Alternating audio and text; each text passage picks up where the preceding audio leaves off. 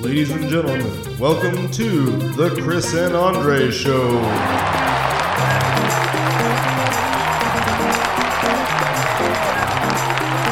Before we get into it, make sure to subscribe to our channel and hit that notification bell so you never miss a thing we post. We'll see you on the other side. Ladies and gentlemen, welcome back to the Chris and Andre Show. As always, we are your loyal hosts. My name is Chris. And I'm Andre. And this week on the Big Rant, we are here to tackle the subject of school boards and the battle that seems to be being waged across America for control of them. That's like the most news anchor intro I feel like I've ever done. Tonight on the Chris and Andre Show, we discuss the battle for school boards that wages on across America. We're gonna keep it because the question I have to ask is, are you scared yet? We know who you are. We know who you are. You can leave freely, but we will find you, and we know who you are. Everybody!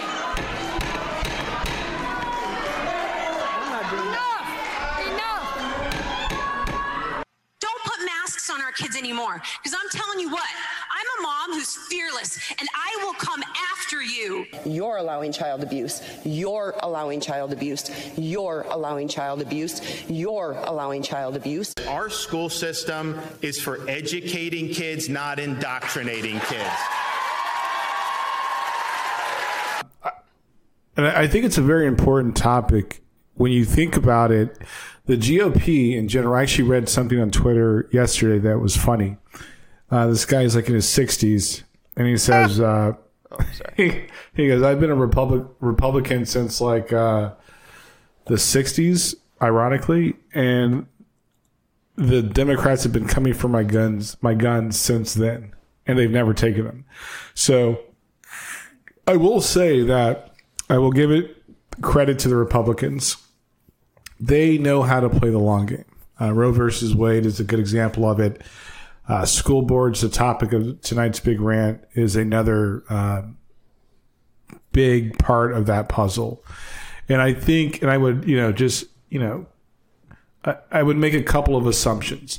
One, most people don't care or think about local elections. And when you think about local elections, you want to be thinking about county commissioner seats, school board seats. Those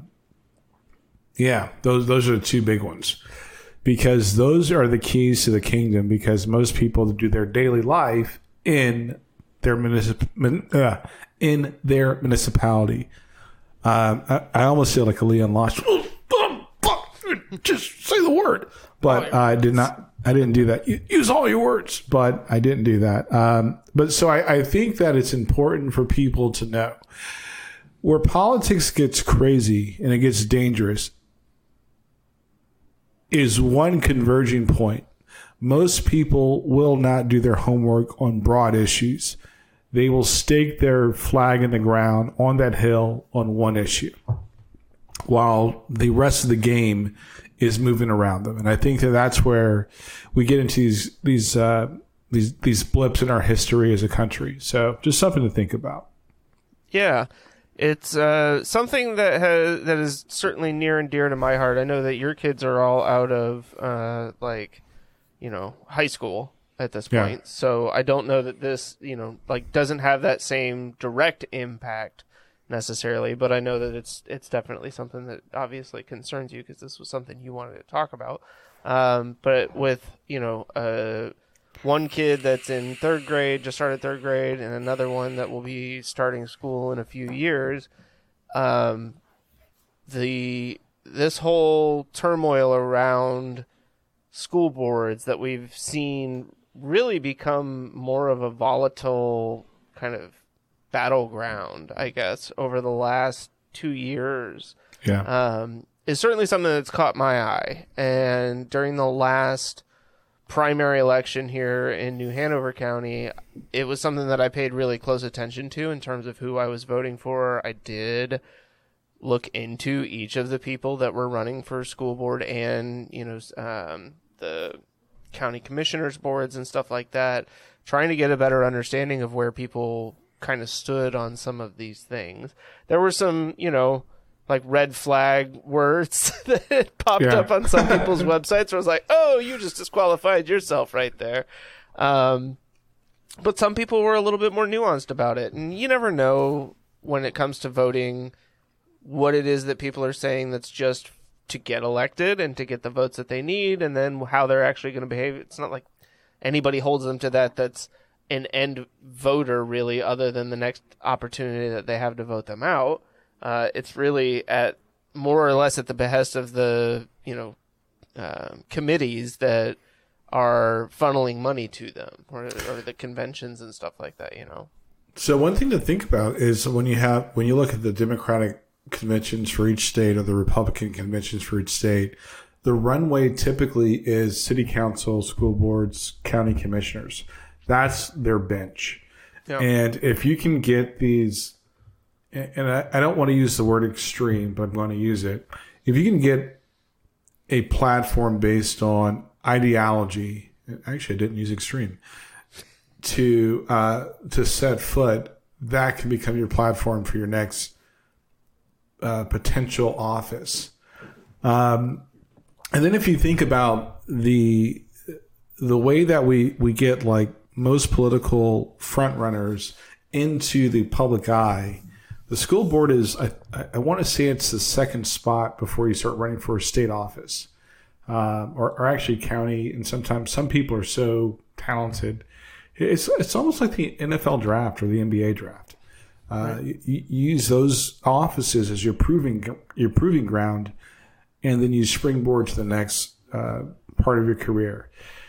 What's interesting is that most people don't even think about it. You'd be surprised. I don't have numbers. I don't want to make up any numbers of how many people that don't vote in local elections and or midterms. People generally focus on federal, and that's a pretty damning thing. I'm only going to vote on things that have the least likely impact on my action, like the least likely ability to impact my day-to-day life. Yeah, it's like you can't go wrong doing that. So, ladies and gentlemen, if you hear like any noise in the background, I am still in the middle of a remodel. Chris is going to do his best to clean that up. Speaking in the third person, but for the things that don't make it through, yeah. So it's funny, you were talking about people not paying super close attention when it comes to like school board and commissioners and town councils or city councils and stuff like that. I have an anecdote that I can share. So my dad, when we were living in Northern California, it was a small town, but a fairly decent sized county, El Dorado County, outside of Sacramento. And he was really good friends with the superintendent for the school board or for the school district. And she convinced him to run for a school board opening, basically. And he did, he did some live, it wasn't like debates necessarily, but yeah, like town hall style things. Right. Did a little bit of promotion, but for the most part, I think it was just kind of like, I don't know how committed he was to it. I think it was almost more like, well, I'll run, and if I win, I win, and if I don't, I don't. He had friends of his that didn't know that he was running who saw a Robert Smith as a candidate and were like, that seems like a good guy, and just voted, and then later found out it was him. So I think that just kind of underscores what you were saying, that it's like a lot of the times people have no idea who it is that they're voting for. And yeah. I mean, I was one of those people for a while there where I didn't spend a whole lot of time looking at, my local elections and thinking, oh, who are these people that are going to be, kind of influencing the day-to-day lives of the people around me and my kids. And I think over the course of this podcast and just our, continued conversations about these things, it certainly helped me to have a better understanding of just how important those races are and how little importance or how little it ultimately matters who's in the White House. I mean, I think we've talked about this a few times over the last couple of years now, or a year and a half, where it's like, how much have things actually changed for us because Joe Biden is in office, right? Right. And that's going from the Mad King, Game of Thrones style to like the old king, I guess, in a lot of cases. But So if you think about, I'm going to do like a non-historical timeline. The country goes through segregation, and you see the one of the most famous lies are that Democrats voted for segregation and slavery, or slavery then segregation.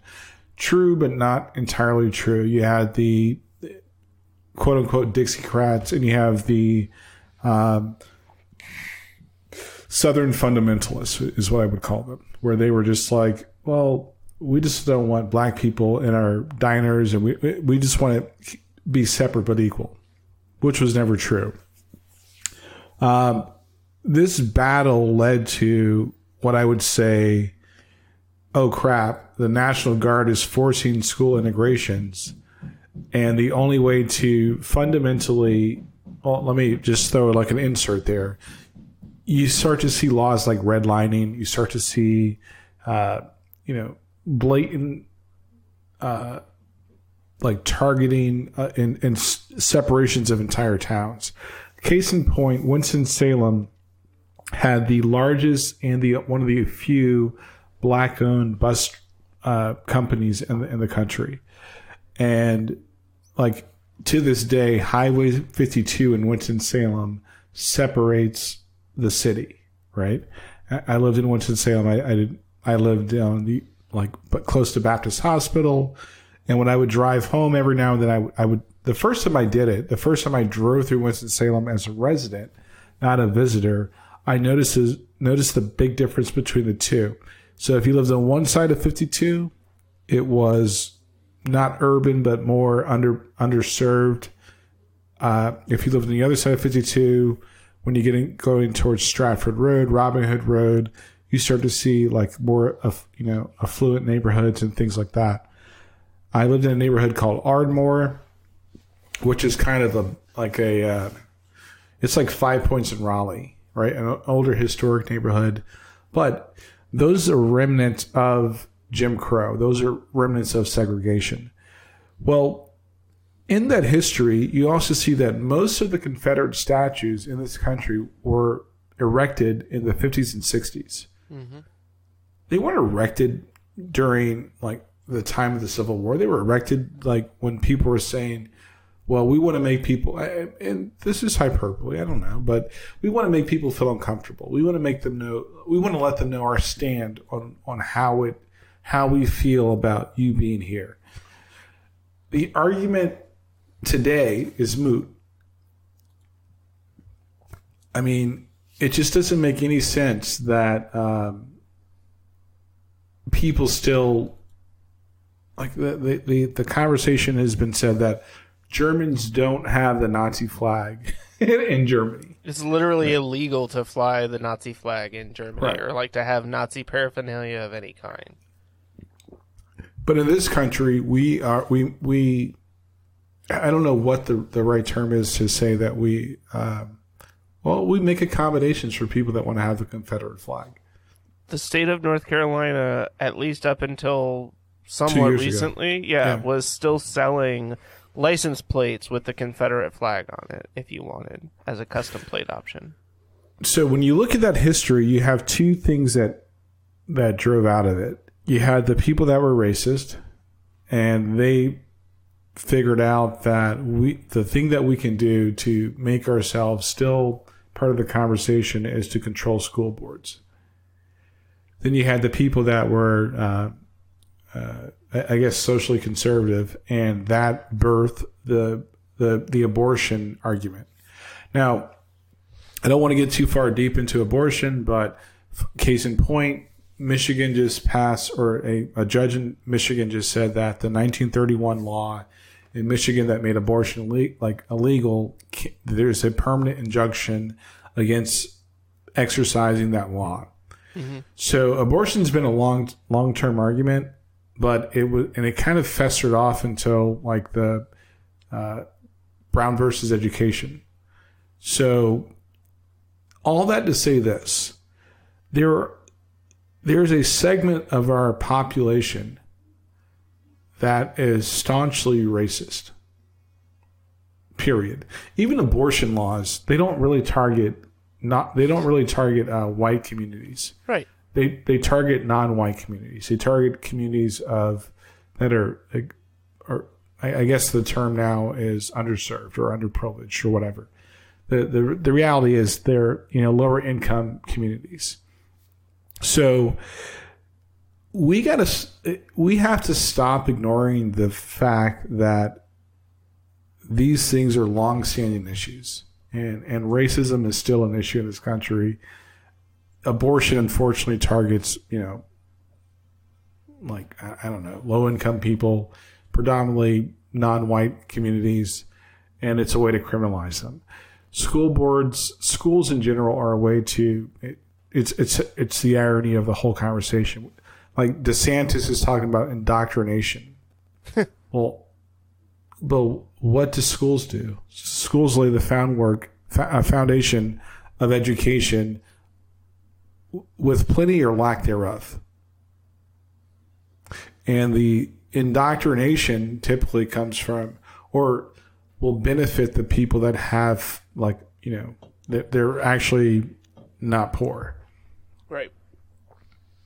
Then either way, right? I think schools, even if it's done somewhat, and maybe indoctrination isn't the right word in that case, but I feel like that's kind of the job of schools is like, okay, get kids up to a basic education level where they kind of understand how our current society works and indoctrinate them into being not hellacious little psychos. So Maddie will tell you this any given day of the week, even in his college experience, school is a form of indoctrination. It's a way of changing, forming, shaping thought, right? Right. So indoctrination is not a bad word. It's the fact of the matter. Yeah. It's all what changes is the topic, right? So if I can control the topics that you're going to learn or your perception or viewpoint on said topic, I win. Yeah. And that has been the long game of I don't want to say Republicans, but I'll say the GOP. Yeah, I mean, I think you're right to not pin it exclusively on Republicans. I mean, even blaming just the GOP, I think, is excluding all of those groups that basically carried that mantle before them, right? This is what the GOP is basically working on right now is nothing that's really new. It's just a continuation of all this pent up anger and aggression and frustration pinpointed at other people, right? As opposed to the actual source of the problem. It's taking the people and making them the problem as opposed to understanding what it is that's really at the root source of this. I thought it was interesting that what you were saying about racism and the fact that we do obviously have a fairly still thriving contingent in this country that is racist because this push to kind of take over school boards was driven by two things over the last couple of years. Really, I think it kind of started with COVID, right? And wanting to get kids back in school immediately because God forbid that you be asked to take care of your kids at home. I understand not everybody had that option. Some people still had to go to work, and therefore you were now required to find babysitting or nannies or whatever it is in order to be able to go to work. But I think that also just speaks to the whole issue that we basically treat the public education system and schools in general as nothing more than a fancy daycare for our kids. Well, inherently, yes, because that's so the short history of what I know on public schools Well, there was a time in our country where in order to be able to be competitive, you had to educate, right? Sure. Communities that were agriculturally based, they need their kids. Like if you look at our whole school schedule, it's based on agricultural needs, Right. Which are few That and and far a lack between. of air conditioning. Sure. Yeah. I mean, but I also would say that I was never a fan of year-round school, right? So once something's actually ingrained into your system, you kind of have to accept it for what it is. I think that year-round is a Band-Aid to the problem. And I'm going to actually contradict myself here in a second. Because I love it. It doesn't... Well, because the amount of...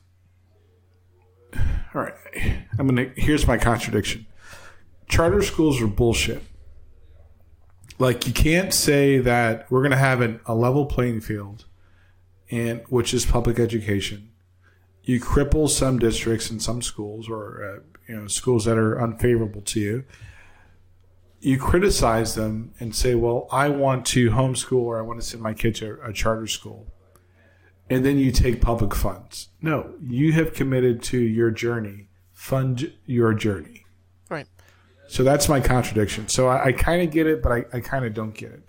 So there's a lot and things need to change because we're not a society based on agriculture anymore. Right. But just to be clear, year-round school is not exclusive to charter schools or private schools. No, it's not. So it's a big mess of we're not solving the problem of, we have every state has got their own curricula that may or may not help people to advance. Every state has funding problems, and we've talked about it ad nauseum about how property taxes fund, and like Wake County is more wealthy than New Hanover, right? Yeah. And I'm sure the school quality is better. No offense to anybody in that county, but we have more funds available. But at the same time, we're still fighting to get employees to teach our children. Well, and you guys probably also, you have a larger population, right? So you have more schools within that school district. So I don't have the numbers in front of me to look at what is the average funding per school, or anything like that, comparing Wake County to New Hanover. You're going to look that up because of course you will. The other piece that I thought was kind of interesting, just in terms of talking about racism, I was saying there were two reasons that we kind of see this battle for school boards right now. One was COVID, and then the other one is CRT, right? And not cathode ray tubes, those big butt televisions that we all used to love.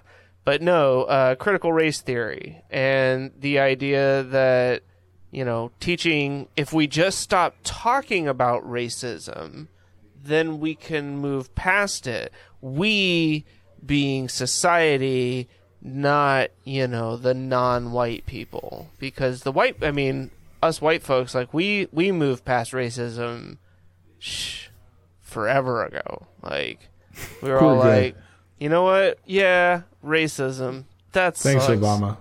But we're good now, right, guys? We had a black president. Thanks, Obama. It's all his fault. Because of President Barack Obama, racism is no longer a thing. It's dead. How can you say we're a racist country when we've now had a black president and a black vice president? Yeah, we're not going to talk about Never mind, how voting works in this country, that it's not a unanimous decision sort of thing. So, fun fact. So, according to WRAL.com, updated October 28th, 2021, North Carolina is the 5th lowest in spending per student. I'll leave a link in the comments or in the something.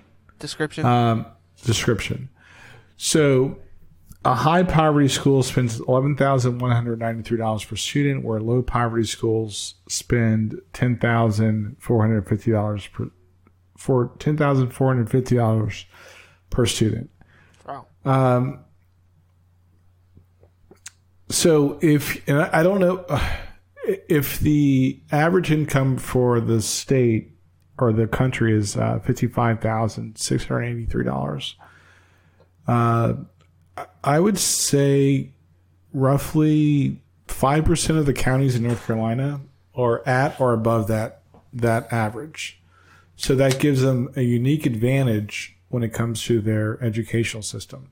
Yeah. I think to your point about charter schools and people basically saying like, well, I don't want to put my kid in public education, so I'm not only going to take them out and either homeschool them or put them in charter school, but then I want my tax money back that would have gone to that. I want a voucher to go to a charter school. God, that's annoying. Whatever it may be. And I think we were talking about this the other week, and I liked my analogy, so I'm going to repeat it here on the podcast. But you think about it like, right, our taxes pay for lots of different stuff. They pay for roads that I may never drive on, right? They pay for police. I might not need to call the police, right? But that doesn't mean that they're not providing some service that I actually benefit from. Fire department, right? Maybe I'm fortunate and my house doesn't catch on fire.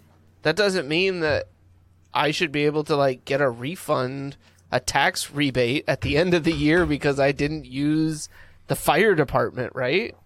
Right. And I think education in a lot of ways, public education is the exact same thing. I just don't think that we look at it in that same like service type of way that we do those other things. I mean, roads are not the same, obviously. But if we're focusing on like police and fire, then I think that education can very much be put into that exact same boat where it's like you are not funding your children's education specifically, but you are making it possible for there to be a public education system. Like that's, or even better yet, for all these quote unquote patriots, all these people that say that America is losing the competition war. Like you need to contribute to make sure that we're competitive as a nation. right. Right? Because to do the opposite of that is hypocritical. Yeah. To say that a private school or a charter school is the only alternative, it kind of makes that gap even further. And I think that's the hypocrisy that I see when people mention charter schools, when people mention private schools. Do you learn more at a private school? No. One of my sons, his graduating class was less than 100 students. Like, think about that. Like, that's weird. Like, that's really weird. That is odd. I mean, so to have less than 100 students graduate, so I mean that tells you like or maybe, I mean it wasn't huge. I'll just say that. And maybe it was close to 100, but I mean he went to a private school. It's just like, what's the benefit here? Like how do you contribute to the nation's overall well-being?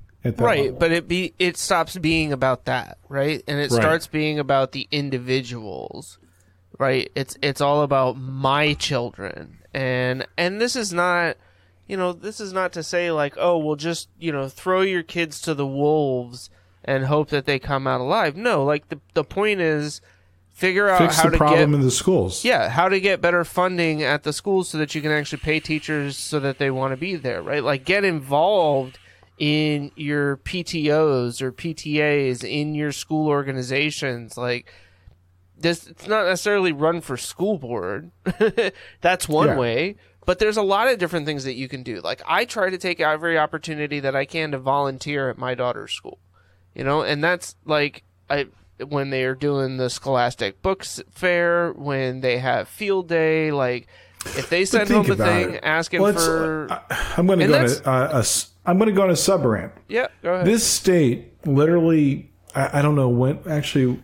Oh, we're talking about the lottery, aren't we? The lottery. I knew it.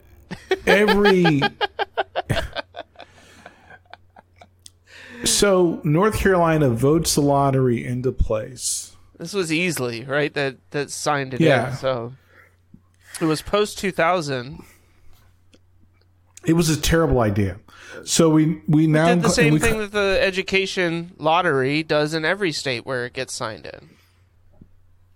My point being is, like, it's not just the same funding that we had prior to the lottery, but it's less funding. Right.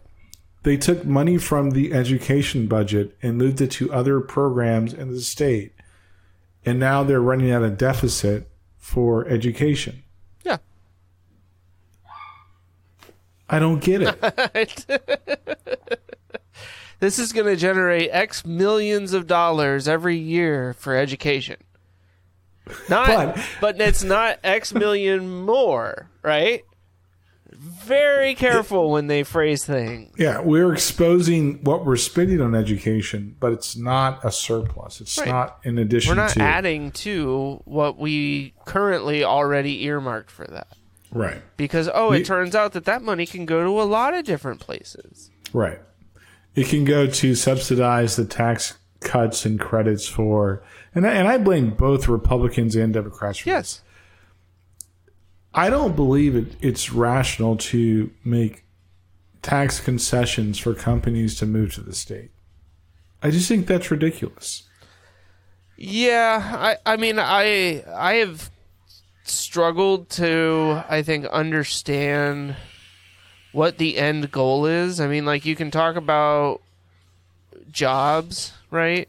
The job creation, we're going to give them a tax, break so that they'll build a giant building, which will create jobs, and then they'll hire people, which will be more jobs. Not to, never mind the fact that the building of the building is only temporary, right? They're only going to build that once. And then the jobs that they hire, I mean, yeah. Okay.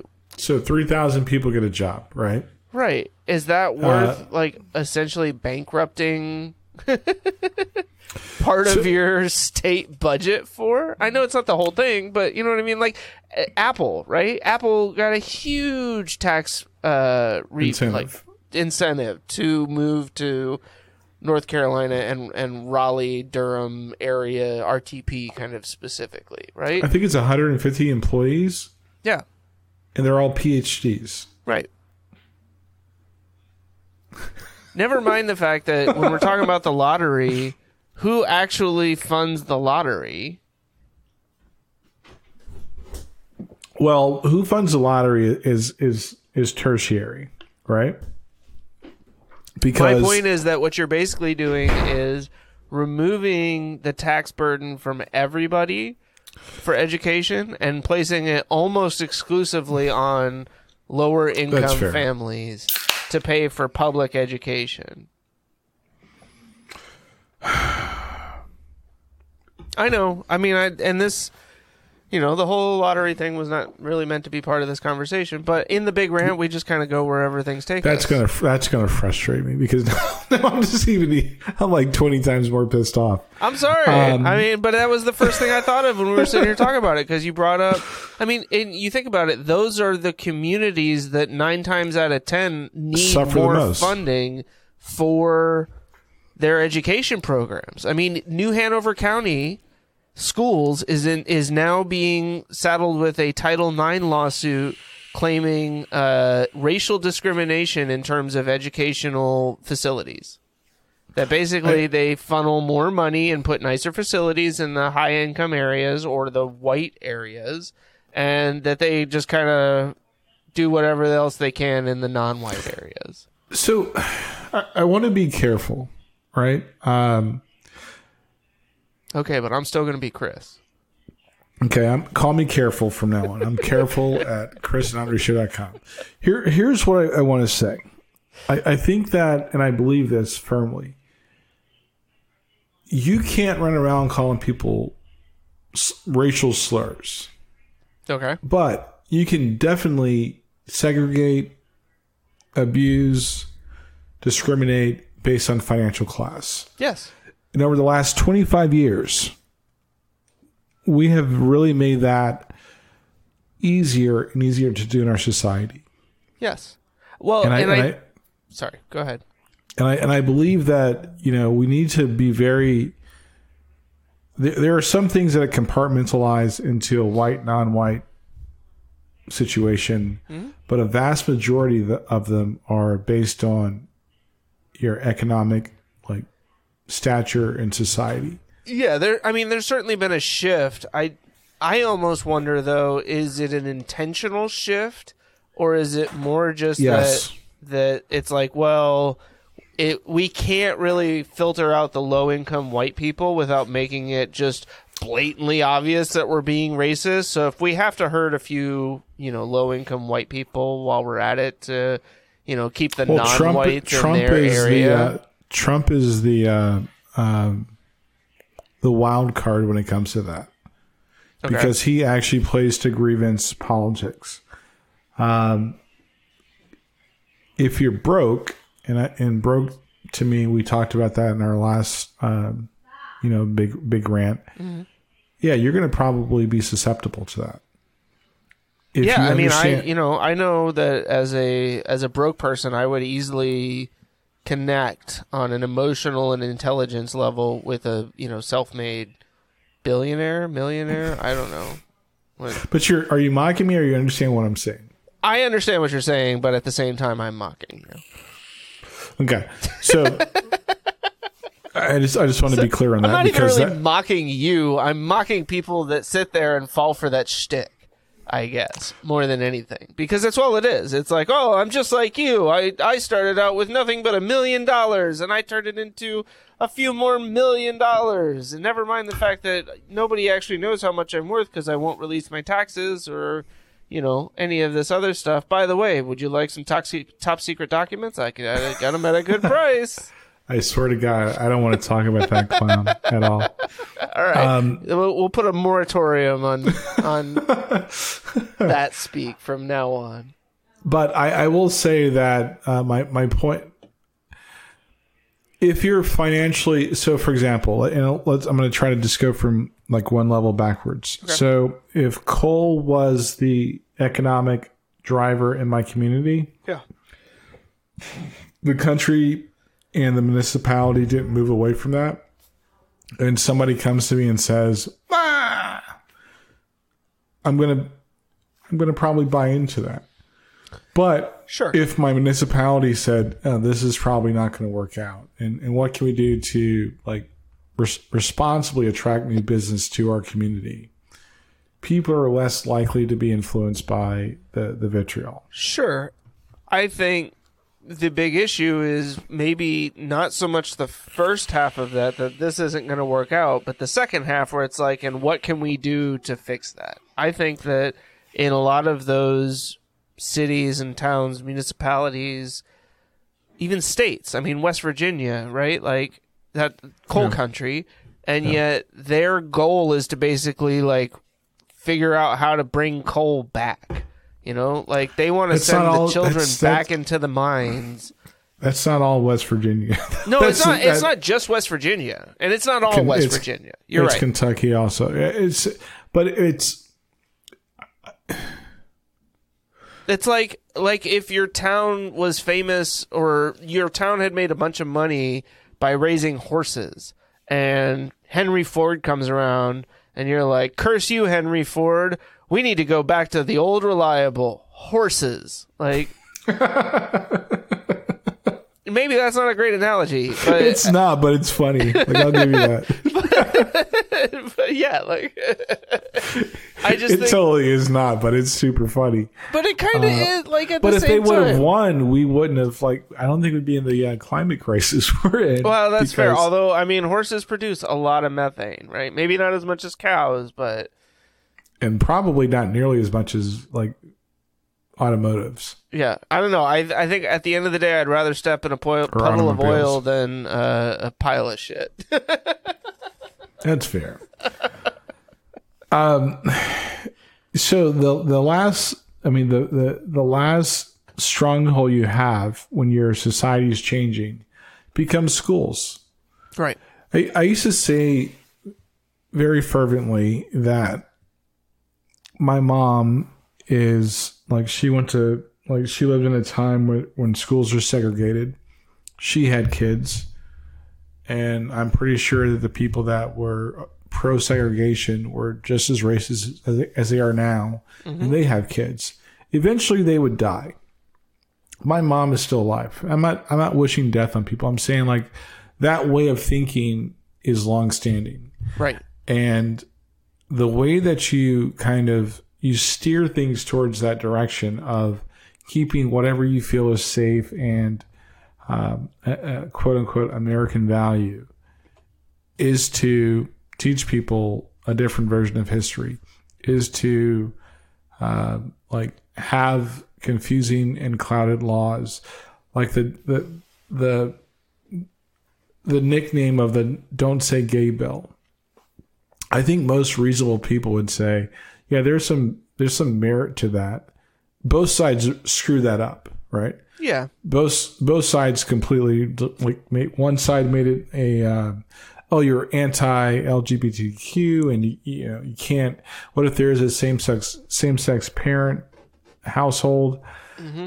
I don't think anybody's like against that, but I do think that there's the issue that people were trying to address or that was brought up, it got bastardized and it turned into something that wasn't supposed to be. That's sad. Do I have a solve for that? I sure as hell don't. The entry point is the school. DeSantis did not attack or address or try to create some boundary zone and something that most reasonable adults deal with. He went directly to the schools. Why is that? Right? I don't have the answer to it, but I can guess. Yeah. When you look at a lot of the the CRT conversations, nothing to do with nothing. The entry point was what? The schools. Yeah. It was a lot like what we saw in the past couple of national elections, right? Like, it's a whole lot of talking points with the goal of getting people spun up around them, right? CRT is going to teach your children to hate themselves.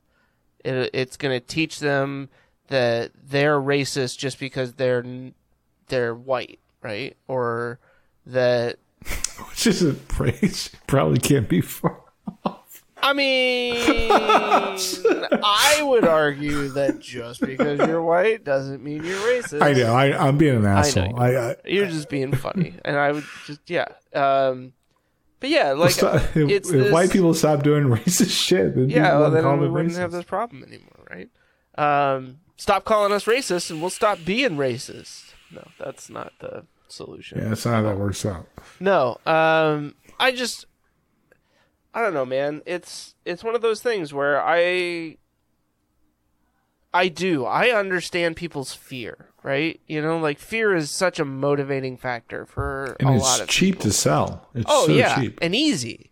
You know? I mean, like, you don't even have to sell the whole thing. You just have to plant the seed. Right. You just have to create that just speck of doubt in somebody's mind. And or confirm what's changing.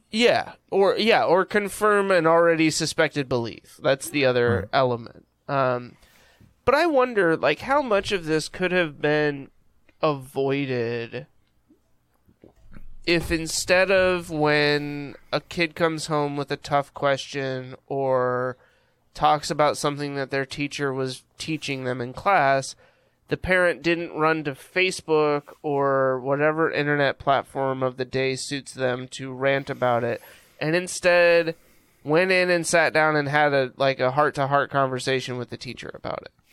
Right? Well, I'll tell you why. I'll tell you why that's probably not a thing. So when we had lunch the other day and on Panacea, sorry I didn't get to order anything. I really am. My quiche was delicious. I've regretted it every day since. Yeah. But we were talking about just some issue, and I actually said, and as a parent, I have to ask, is my child gay?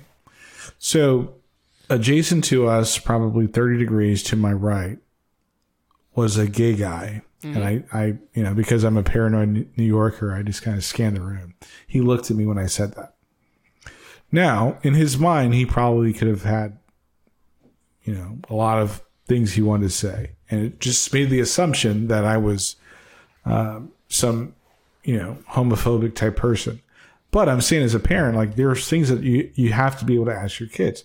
Doesn't make me homophobic. It just makes me like, I want to know. I don't want you to feel like you have to, quote unquote, come out. I think that's weird. That's something for you to be ashamed of, or that, is going to change the way that you feel about your children.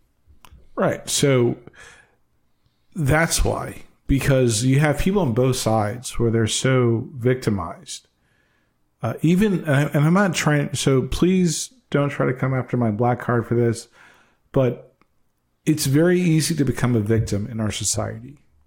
Because unfortunately, we listen to the minor of both groups, like, because they're the loudest. And for me, I'm okay with being uncomfortable, but addressing the issue. Right. But I did notice that, gentleman, like, I went to a restaurant, a quick service restaurant yesterday, and the person that took my order, I'm going to assume is gay. Seriously. Fingernails done, looks very, feminine, wearing makeup. And when he, why are you shaking your head? I don't know. I'm gonna keep on. Like, and I was like, hey, well, and I said, thank you, sir. I was being polite to him because, like, if he would have said, well, I identified, like, all right, well, I appreciate it anyway, but thank you. He did a great job. I'm okay with, like, I'm not going to play the pronoun game with people, but I want to be, like, at least, I don't want to stop being courteous where I can, but I'm also open to the fact of, like, if that's not how you associate with life, then let me know. And I'm like, okay, I can accommodate for that. Yeah. And so I think that but I've thought about those things. Like, those are two instances where I can see where society is rewriting the roadmap of how we interact with each other. And it's only rewriting that because there's so much animosity. Well, it's because all I manufactured. think at the end of the day, people are afraid to be uncomfortable. Yeah, I'm totally not you, but I'm saying that people in general. I mean, the number of times that I have been on Google News and seen some story from some bullshit website that just reposts other people's TikToks, like when they blow up, right? Oh, Daily Dot? Yeah, I think it is Daily Dot or something like that. Yeah. Where they're talking about, Starbucks worker goes viral when she, puts customer on blast, or, server freaks out because customer gets upset when they're out of something, and I'm like, why does that even register for anybody? I mean, like, I get if you're I'm a former Starbucks barista, right? Like, yeah, I get it that it was really annoying when people would come in and order certain things, but I never, like, there was somebody we worked with at the time, I say we because my wife and I both worked there together, who had an anonymous blog where they would go on and, like, just rant about the people that came into the store that day, and all the little nuances of things that these people did that drove them nuts. And yes, like, as a service employee, there are things that your customers do that drive you absolutely insane, and you want to reach across the counter and shake them and say, like, don't you understand how frustrating this is for me? But you can't, because then you lose your job. You probably get arrested. But it's in large part because people have been accustomed to thinking that the customer's always right, which is not true.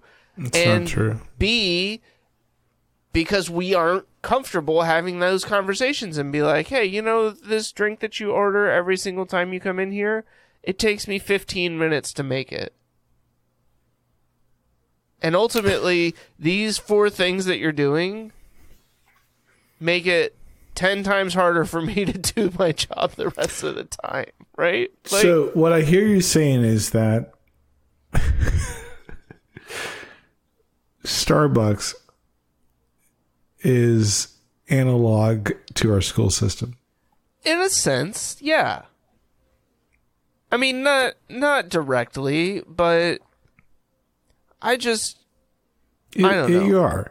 It's fair to say the expectation is that, like, and maybe I'm dumbing it down. We expect a certain level of quality. We expect somebody to cater to our needs. Yep. And we're frustrated with the unmet expectations. Yeah. But we're not willing to ask why that expectation is unmet. Yeah. So yeah, I'm right. Yes, you are right. And I guess by association, so am I. So, yay me. No, but I think it comes back to, like, why are people running for school board, right? Because they want to control what it is that teachers can do in the classroom. Not because... But what's missed upon them is, as a parent that has seen 4 kids graduate high school and college, or 5 graduate high school, 4 graduate college, is that your job as a parent is not to dictate the path. Your job is to give guidance. Right. And guardrails, if you will. Sure. You can say that, but I think that, and I say this as a parent of 5 children. I can only give you the opportunity to have the opportunity. I can only make sure that you can have the resources available to me, available to you, within reason. It's not my job or my function to help you to disseminate the information. Yeah.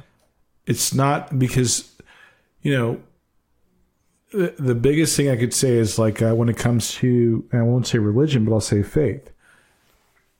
My kids, as they went through college, started to question things that I didn't co-sign. And I'm okay with that. But my job is to say, well, this is what I believe. You guys see how I live out what I believe. Not to convince them or trick them into, or just get them to co-sign that. Right. And I think that the school board, it's played a hefty role in control, like you said, to feel like, oh, we are not going to change this. We're going to stay this course.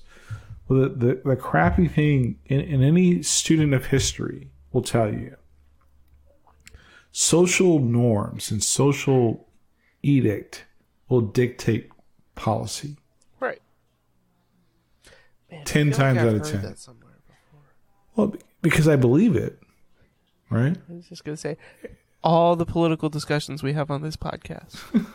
Yeah, that's true. Pretty much every single one of them. Yeah. But it's true. It's absolutely true. That's the beauty of it, is that you're not going to force society back into the box that you want it to be in through control of the government. That's not how this works. What that ultimately results in is rebellion, revolution, eviscerate the proletariat. Those are strong words. No, they are. I know you say it with jest. Yeah. But I would say that. I mean, how hard during the 50s and 60s, right, and even before then, did people in positions of influence ultimately try to prevent integration? Right? Doesn't matter, because we have a weak spot in this country, and the weak spot in this country is money. My grandparents they did well for themselves. They had money. They can change. Why do you think Alabama's football team isn't all of white guys? Yeah, because they realize they can make a hell of a lot more money winning games with, other players. Dude, they're black. I mean, like, yeah, with black guys. Alabama, Georgia, they are like, I mean, come on. The seriously SEC though, I mean, like, that's a whole freaking thing, right? I mean, look, the ACC basketball, right? It wasn't like every team in the entire conference signed up at once. And I don't care if you go to Duke. Like, the people that are getting on the board are not white. And it's not. But to be fair, because I'm also, another thing I'm very conscious of now is the us versus them when it comes to non-white communities. And that is getting dangerous. That is getting... So I live in Wake County, and where I live in Wake County, I've seen more and more Eastern Europeans, right? Wake County is probably going to be like what I see Chicago as in every visit to Chicago I've ever been to. Love Chicago, by the way. It's great. Thoroughly enjoyed it. Lots of good vegan. Sure.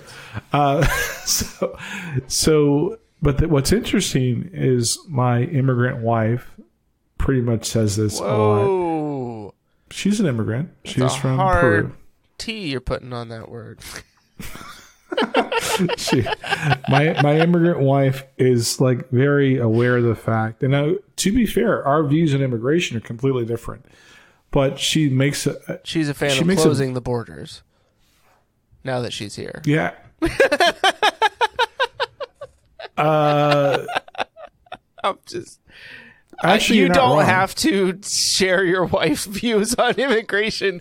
You're welcome to. I was just making a joke. So I'll tell you, but the joke is actually very close to the truth. My wife came here legally, and she has a different point of yes. And we have family members that have come here both legally and illegally. This is another opportunity where King of the Hill comes to my help. But her views are very they're poignant. That that's a good argument. I would have never thought about that, right? Mm-hmm. My views as a Northeasterner is but people talk about like Latinos and Latinas in the South, but go above the Mason-Dixon and it's a bunch of Eastern Europeans, right? North Carolina is probably rewriting and redrawing the Mason-Dixon line because in Wake County, there is an epic amount of Eastern Europeans here. Epic. Like, more so than ever. Yeah. I wonder if the views on immigration will change in this state because of that fact. Well, and look at the Southwestern Asian influence. Yes. But in Wake County, RTP, okay, they're going to let that pass. But when you have like the general population, right? We were in a one of those. I think it was TJ Maxx a few weeks ago. Mm-hmm. Walking through, and like I heard 10 people speaking Russian. Like 10 or groups of people speaking Russian. Was that triggering? No, it just kind of made me feel like I was in Chicago. Yeah. So I don't, either Russian or some Eastern European dialect. It wasn't German. It wasn't. Could have been Romanian or. Yeah. Understood. Yeah. And not a linguist, but from my ear tells me that's Russian or that's Eastern European. That's not a language I know. So I wonder what happens in 5 years, basically. Right. Well, and that's where I think you look at the Southwest Asian influence in Wake County, right? I mean, over the last 15, 20 years in particular, probably even before that, I mean, IBM, right, was bringing a whole lot of people in at that point. But there are... Mooresville, for example. Yeah. Mooresville is predominantly like Asian. Yep. And that's everybody from that region, and it's predominantly Asian. Yeah. The surrounding cities and towns, or depending on what they want to be called, it's becoming. Well, I can tell from my town or city or whatever I don't know what we call it because I don't know if there's a tax benefit to saying you're not a city but you're a town. I thought it was literally just like a population thing, but I don't know if that's necessarily true because Cary's technically Cary's technically a city, but they call themselves advertise the town of Cary. The town of Cary, right? So, but I do know that Apex is becoming like it's got an influx of Eastern Europeans. Yeah.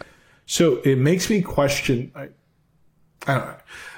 It's a different topic, but my point being is that there are things that change, and how we accept those changes should not be like that. The determining factor should not be ethnicity, right? Yeah. It should be for some level of equitable like exchange, and most people could probably sign on to that. Well, and I think there's this perception that individuals feel like, well, I'm losing my voice in my community, right? That like by this influx of people from an area that is not the same as me, or that didn't grow up here, that somehow like that's diminishing my influence on my own community. And I think there's a couple of things. One, like, yes, communities are going to grow and change over time, as are their makeups. And so that's bound to happen no matter what. And two, you're not necessarily like losing your own individual voice. It's just that the number of people that think like you and vote like you and look like you might proportionally be smaller than it used to. So, but I would you agree also with have to all look at those that as like categorizations, except for think, right? So no, I think I did say think, but you did. So I would agree with all of them except for think like you. Okay, cool.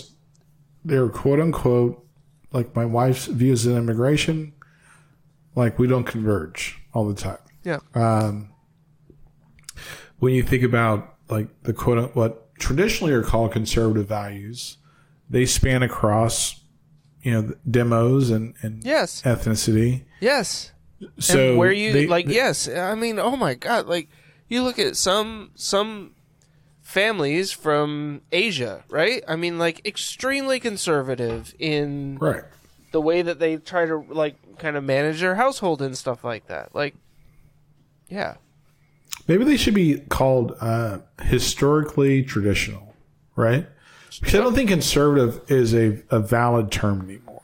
Yeah, I mean, I would agree that this idea between conservatives and liberals. I mean, it's. I think we've always kind of struggled with it somewhat on this podcast, where calling like Democratic voters, right?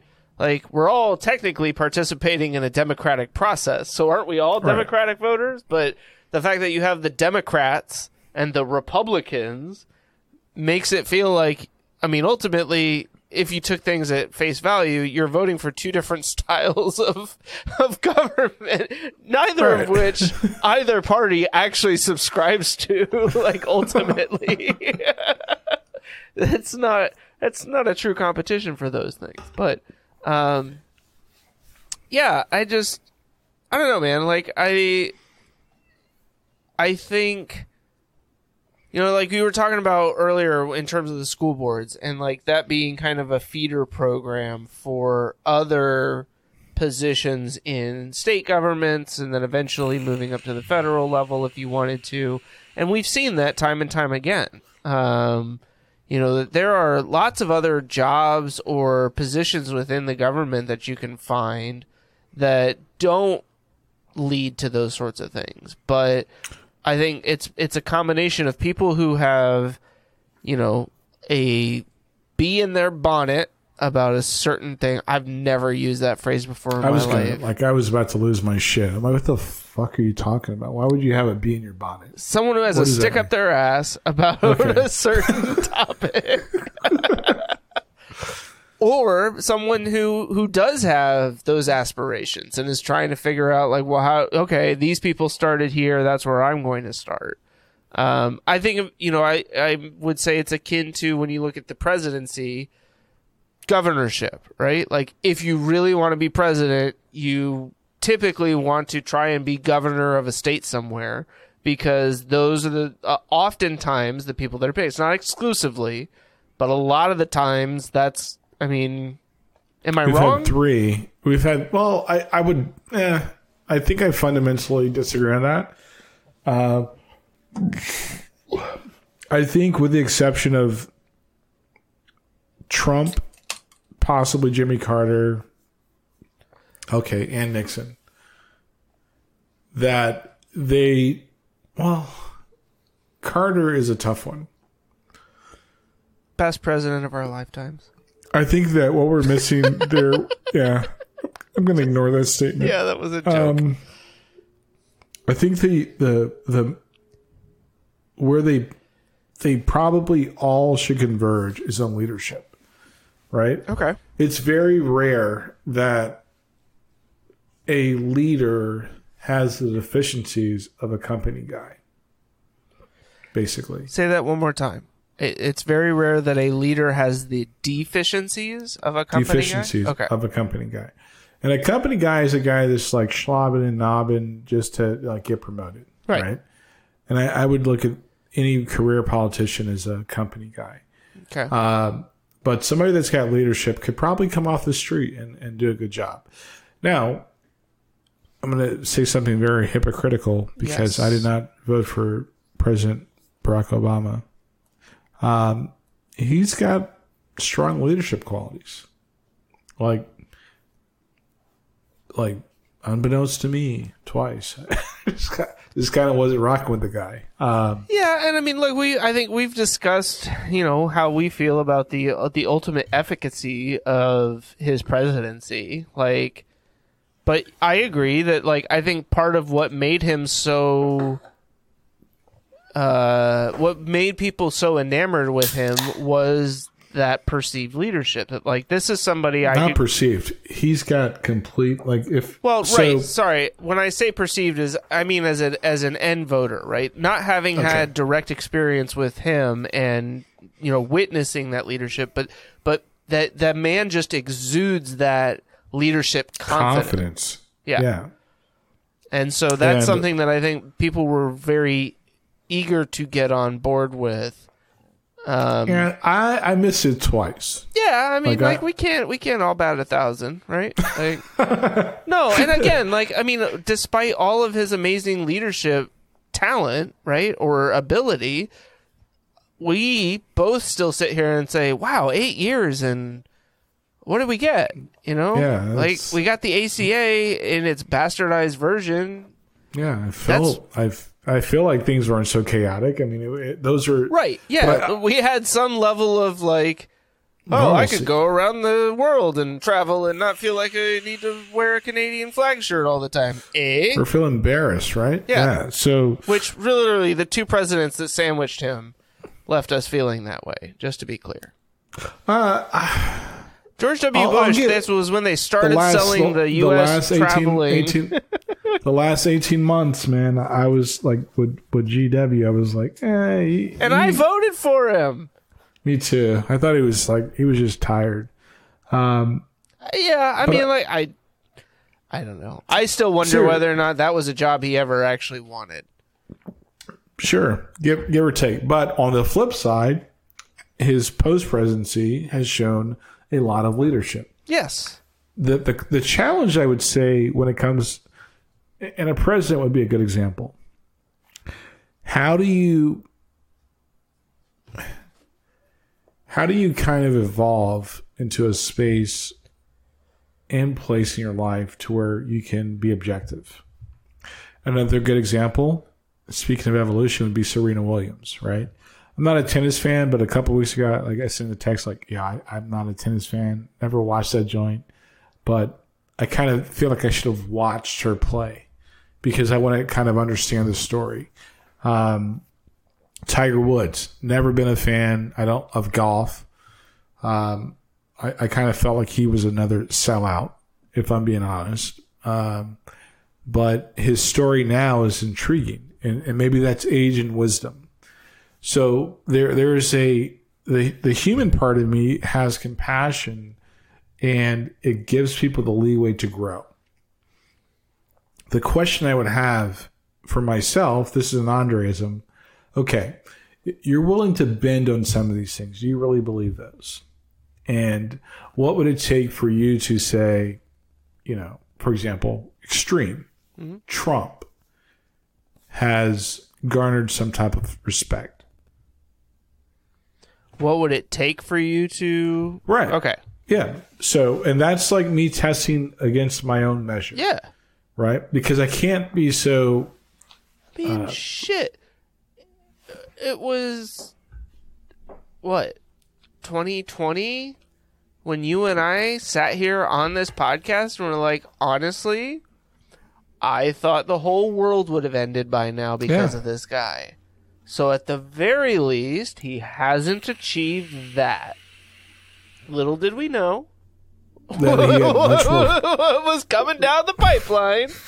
Yeah, he had way too much runway. Yeah. So, I think that...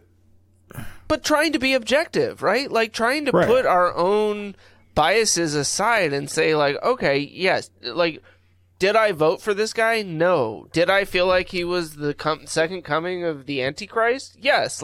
Yes. But every day, to this day, I still do. But at that moment, could I sit there and say like, okay, he hasn't let it, like, or not even he hasn't let it.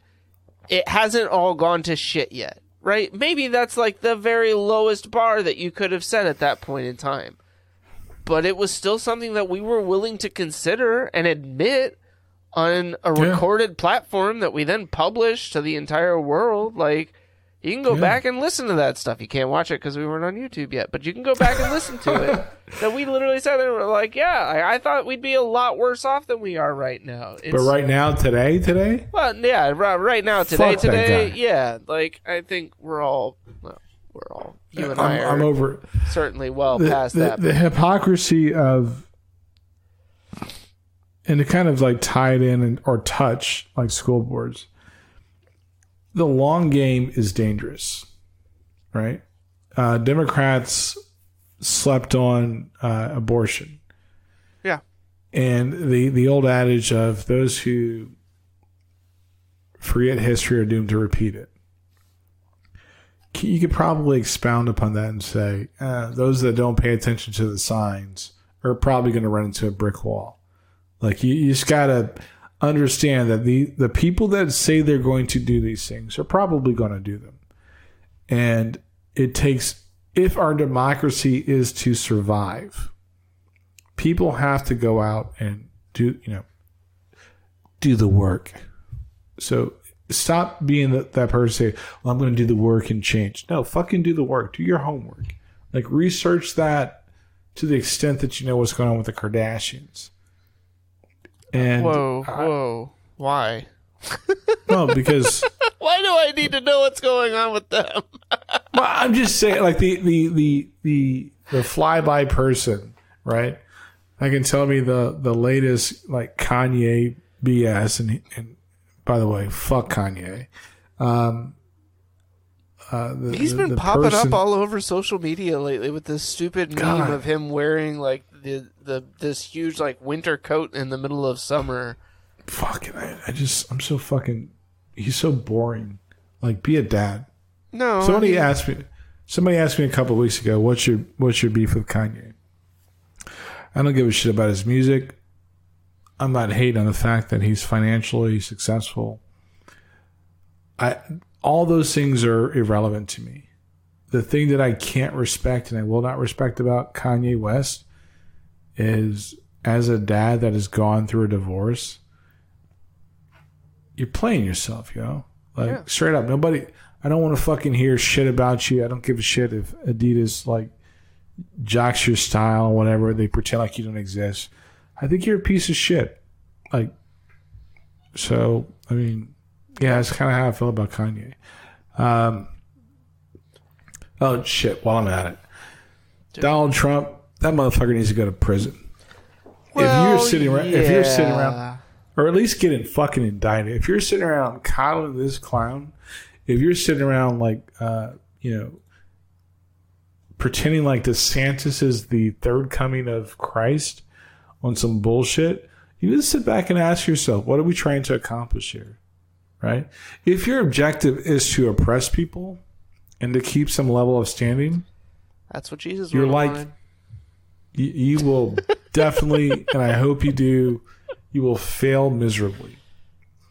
In this capitalist country, and I'm going to end my thoughts with this. One thing I've learned is that not having integrity will cost you in the end. Right? When I worked for McDonald's, there's when you check your, like when you go from breakfast to lunch, you do something, or you do food safety. And it used to be called in the food safety like workbook or manual, beef integrity. And there was one day I said, "Oh, that dawns on me now," because Jack in the Box just got sued. They were, they're still in business. I'm not sure how, but because of not doing food safety. Right. But the part of the workbook said beef integrity, and integrity to me is you are what you say you are, right? And in that this case, lesson you also are what you eat. Sure, yeah. Or you want to kill people or have them like shit the bed like 6 days a week. So for me, I look at things as, in my public life and my private life, I'm the same person. So if we weren't recording, we weren't recording, we weren't putting this on YouTube, I would say what I think. I would, This is literally the same conversation we would have, with a few less fourth wall breaks. But yeah, like ultimately, I mean, both of us, right? This is something that I struggled with for a long time, living what I felt like were two separate lives. I had my work life and the persona that I kind of portrayed while I was there, and then I had my home life. And you were the person who ultimately pointed out, like, isn't that exhausting? Like, don't you find it just so tiring to constantly be measuring whether or not you're doing things right, because you can't, you're balancing it against two different scales, essentially, maybe more.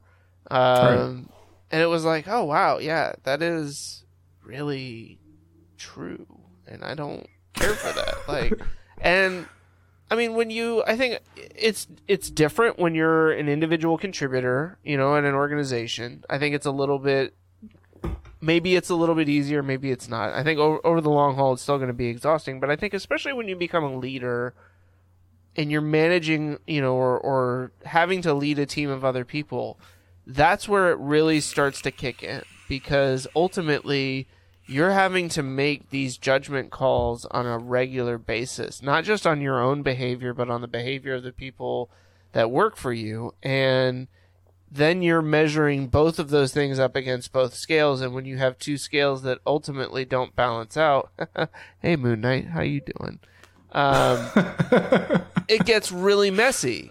It gets really, because you might sit there and say, well, at home, I'd be perfectly okay with this person's, behavior, but this is the workplace and I have to put on my big boy pants and weigh things out that way. And it's like, why? Why have two different sets of metrics for that? That's completely irrational. Yeah. Right? Sorry, I didn't mean to go off on a tangent there, but that's what we do on the big rant. That's completely irrational. And I think that, it's the issues we have as a country are fixable. The problem or the root cause, I would say, is that people are they're understandably tired, exhausted, afraid, concerned, uncomfortable, and that's fine.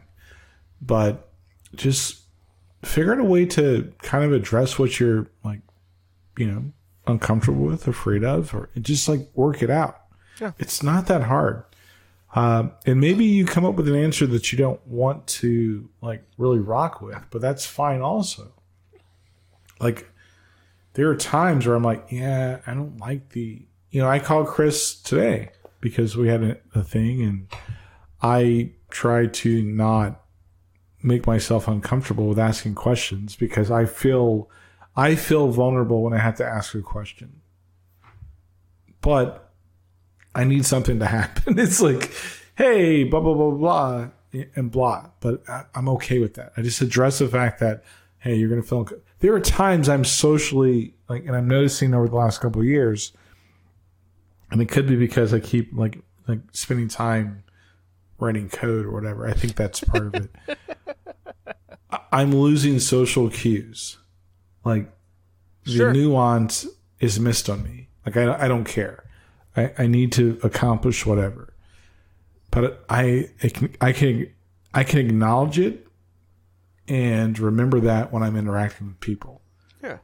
It's not good. Like, I know, like, all right, long term, you need to figure this out. But I've noticed over the last 2 years that I'm struggling with being an introvert. I'm struggling with social cues.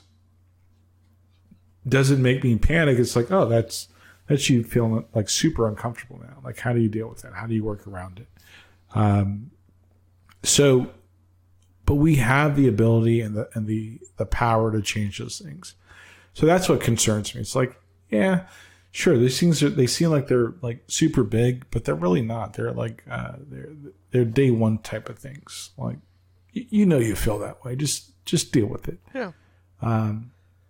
Yeah. So I don't know. That's all I got. Before we completely wrap stuff up, something that we've talked about in the past that I think this conversation in particular is maybe a good way to, like, start trying to solve some of the not the problem, but like what do you feel like is the response, the right response from people who don't want to see their local school boards or their local town councils, overrun with people that they feel like don't match the community's overall goals or that are pushing agendas outside of their own? I mean, I'm going to say at surface value, right? Like, get involved yourself.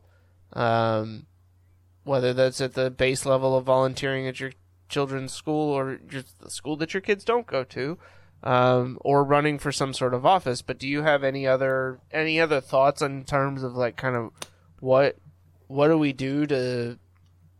I mean, like, look, I would say this. I would step back one level, right? Yeah. So if we're going to say we're on a team, and that team is the United States, mm-hmm. USA. Yeah. Are you contributing to that team? Schools contribute to the team, right? So most of us will die. Like, all of us 100%. Will die. Yeah, well, most of us will die at some point in our lives when we're at a level where we can actually contribute to society. Okay. Some of us will not. Yeah. Are you doing your part to contribute to, like, helping us to maintain this experiment, right?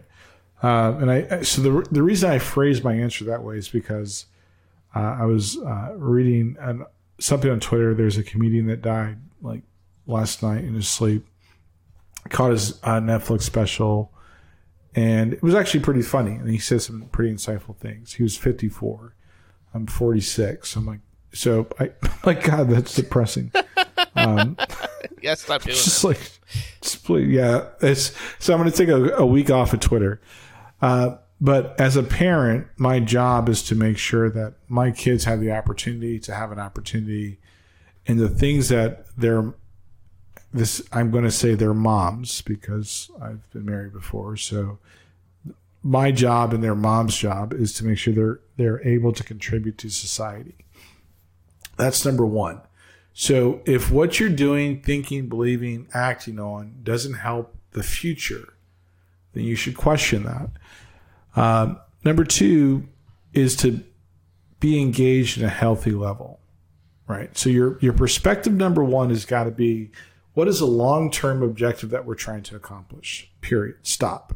Right? The second part is, how can you help? So if we could figure that part out, I think we'd be in better shape. Yeah. My children they're amazing. They're smart. They're all adults. And I believe that their moms and I have done a good job of trying to make sure they contribute to the the good things we can do in the country. The second part is, what can I do to like influence in my sphere, like more things that are positive. This is one example because this has been bothering me. Most people don't know what they're angry about. They don't know what they're upset about. They don't know what they're afraid about, and talk about it, right?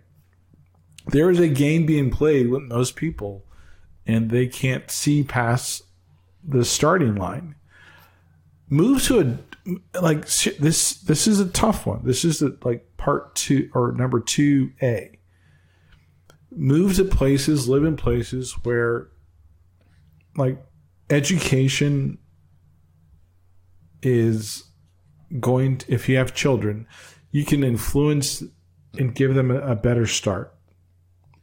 So that sounds hard and tough and whatever, but I'll be serious. Like, I mean, a lot of people, like my grandmother on my mom's side, she moved from Georgia outside of Atlanta to New York. You know, during Jim Crow, a lot of blacks moved from the South to the North for a reason.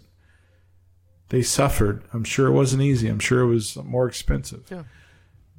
Make some sacrifices to see this beyond the starting line, but to like see beyond the finish line. That's hard. So yeah, those are two things I would do. And if you're white, I don't have any beef with white people. Like I want to be very clear when I say that. My wife tells me sometimes that I sound like I'm like being really rough on white people. I don't have beef with white people. I'm saying like, look, the word ally it's short-sighted. Yeah. Do the fucking right thing. Stand up for what's right and not what's expedient for you. I know that you don't hate white people. Hell, some of your best friends are white people. Yeah. I know. Shit. But I'm trying to speak truth. It's just like, hey, expedient is not justice. Well, and that's right. The truth is not always comfortable. Right. It's not your job to make the white people around you feel like they've done enough. Right. And don't feel guilty. Shit. Right. You don't have to feel guilty for slavery, but just fucking acknowledge it. Yeah. That's, I think, the whole point. That's a low fucking bar. It's a really right? low bar. And it's something where I think in a lot of ways... Fuck, you can't even own a slave because it's legal. Just acknowledge it happened in our history. Yeah. What I was going to say is that I think, like, in a lot of ways, white people, some white people, not all white people, hashtag not all white people, they are more comfortable being guilty than they are doing the right thing. You know what I mean? That's fair. Like, they'd rather just feel guilty about it than change anything about the way that they behave and interact with other people. And ultimately, It's like, well, if I feel guilty about it, then that means that I'm, in my soul, like, I'm uncomfortable with this. And that level of discomfort that I have to live with on a day-to-day basis is my penance. I don't know. Now get some Jon Stewart courage, right? Like I think I've watched the Jon Stewart berating of Congress like 15 times. Yeah. Not that he had a lot to lose, so Jon Stewart, like, all right, John Oliver, you can learn a lot from Jon Stewart. Well, right? I think he did. I mean, he was on a show for several years. But. That's fair. But he probably skipped a couple classes. Yeah, he's got to go back and yeah, you got to repeat second period. Nothing to lose, but he put it all on the line to say this is wrong. It's not about partisanship. Period. It's about the difference between right and wrong. So, if you're a human being. And you know the difference between right and wrong. Hopefully your parents taught you. Figure that out. You can't stay too far off the lines. If you're a Western Christian and you've actually read and studied your Bible, you know the difference between right and wrong. if you're a person of faith and you know the difference between right and wrong and you choose wrong, you got to figure that out. So I'm not saying from anything more than this simply. And that should be, first of all, Chris, that should be a clip. We got to get to the meat of the problem. The difference, like what I think will fix a lot of the things that we deal with in life, is not about your personal preference or your personal opinion, but do you know the difference between right and wrong? Like that is a fundamental core question. And if you don't, like figure that out for you. And if you do, err on the side of doing the right thing. Like that's where true life is. That's where true happiness and joy is. Don't go for expedience for like, oh, it'll make me feel better. No, what's the difference between right and wrong? So yeah. When you said Western Christian, all I could think of was like those old-timey pastors from like the Wild Wild West. Like, well, that's what you see when you see Joel Osteen. Well, got him. Fuck Franklin Graham. Got him. So I mean, Creflo Dollar. Fuck him too. Got him. TD Jakes. Fuck him too. Got him. I'm saying like. I like this new segment of the Chris and Andre show where we just say fuck you to whoever it is that we don't like this week. It's the opposite of I rock with this. Yeah, so the only person I'm not going to say anything about somebody because I don't want Cube coming at me, but there's some questionable things. Yeah, I'm not trying to start beef with Ice Cube. Yeah, fuck that shit. I'm not built like that. Next thing you know, you're going to be calling out, was it Days and Marrow? Yeah. Those guys fucking roll hard. It's not about fear. It's about, like, I don't know if we'll have the right dialogue. I may say something where it's, like, quick and I meant it. But, I mean, I get the opportunity to, like, explain why. So I just don't want to be like Jonah Hill and Catch 22 or 22 Jump Street. Yeah, I'm just saying, I don't want that smoke, yo. I'm just saying. If you want to hit me up, Ice Cube, I can tell you what I think, and maybe we can have a dialogue about it. I love that. And I say that with all sincerity. We're probably not on your radar, but I say that because I believe there are conversations that should be had. And I will definitely tag you in all of our Instagram posts from now on.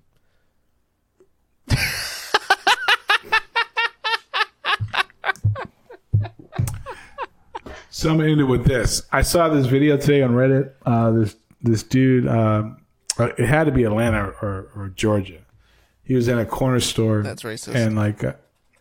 And well, no, it was like one of those, like, it wasn't a trap spot, but these kids tried to jump on him. One dude beat up like 10 people, yo. It was the most hilarious thing I saw on Public Freakout today. That's not a subreddit that I'm following, but I will be right after this. Yes, because it was hilarious. It was like the most baller thing. I'm like, yo, those kids were they stepped on a lion's tail, yo. But anyway, I'm glad you guys joined us. Again, these are just thoughts I've been having, and I think that they're important for people to kind of like, poke around them, like just check and see what's happening. I do want to say shout out to Leon Lush. Yo, you and your channel, the main channel and the Lush family channel, like 9:00 at night before I go to bed, put that joint in the Roku. You and your wife are bananas. I appreciate it. Thank you for doing that. People have better conversations and be okay with being uncomfortable. So yeah, you can catch us on. I'm gonna take a break from the Twitters. Because I'm tired of hearing about Donald Trump. Donald Trump. You can eat all the bags of dick because you're a piece of shit. And fuck Donald Trump. But yeah, you can send us an email if you have comments or questions at comments@chrisandandreshow.com. You can send me some emails, nice emails, at andre@chrisandandreshow.com. Thank you to all the people on Twitter that have liked things I've put, the show is put on Twitter. It's easy to troll idiots, but fuck MAGA too. Chris? You can reach me at chris@chrisandandreshow.com. You can send me anything and everything. I'll check it out. I don't think I've ever gotten an email that wasn't Andre testing whether or not the forwards that he sent up the redirects were working. So I don't know if that means that you guys don't like me or what, but you know what? Like, I'm fine living in this uncomfortable conversation that we're having right now, face to face, you and me. No, for real though, you can find me there. I do generally manage our Facebook and Instagram accounts. I have not been on Twitter except for like right now because I just remember that Andre's been on there like throwing shade left and right, and I needed to go take a look, and it's pretty good. It's pretty good. So if you don't follow us on Twitter, at Chris and Andre, Instagram, The Chris and Andre Show, Facebook, The Chris and Andre Show, search Chris and Andre Show. You'll find us. We're everywhere you want to be. You can listen to our audio. We are hosting on Fireside.fm. We record on Riverside.fm. Look at that. We are publishing on YouTube.com. You can see my ugly mug, Chris's dope T-shirts, and all the cool comics he has in the background. And we're getting ready for football season. Yeah. Because you know who's about to... Well, I don't think they're going to go to the Super Bowl, but I can wait. Denver Broncos. Anyway, my Yankees are like... I don't want to do that. Yeah, don't do that. Anyway, we're super glad you joined us. As always, I'm Andre. And I'm Chris. And we'll talk to you next time. Hey guys, thanks for watching this episode. In case you ignored my previous instructions, make sure to subscribe to the channel and hit that notification bell. Oh, and don't forget to tickle that little like button. And if you have something to say, you can drop it in the comment down below. We'll see you on the next one.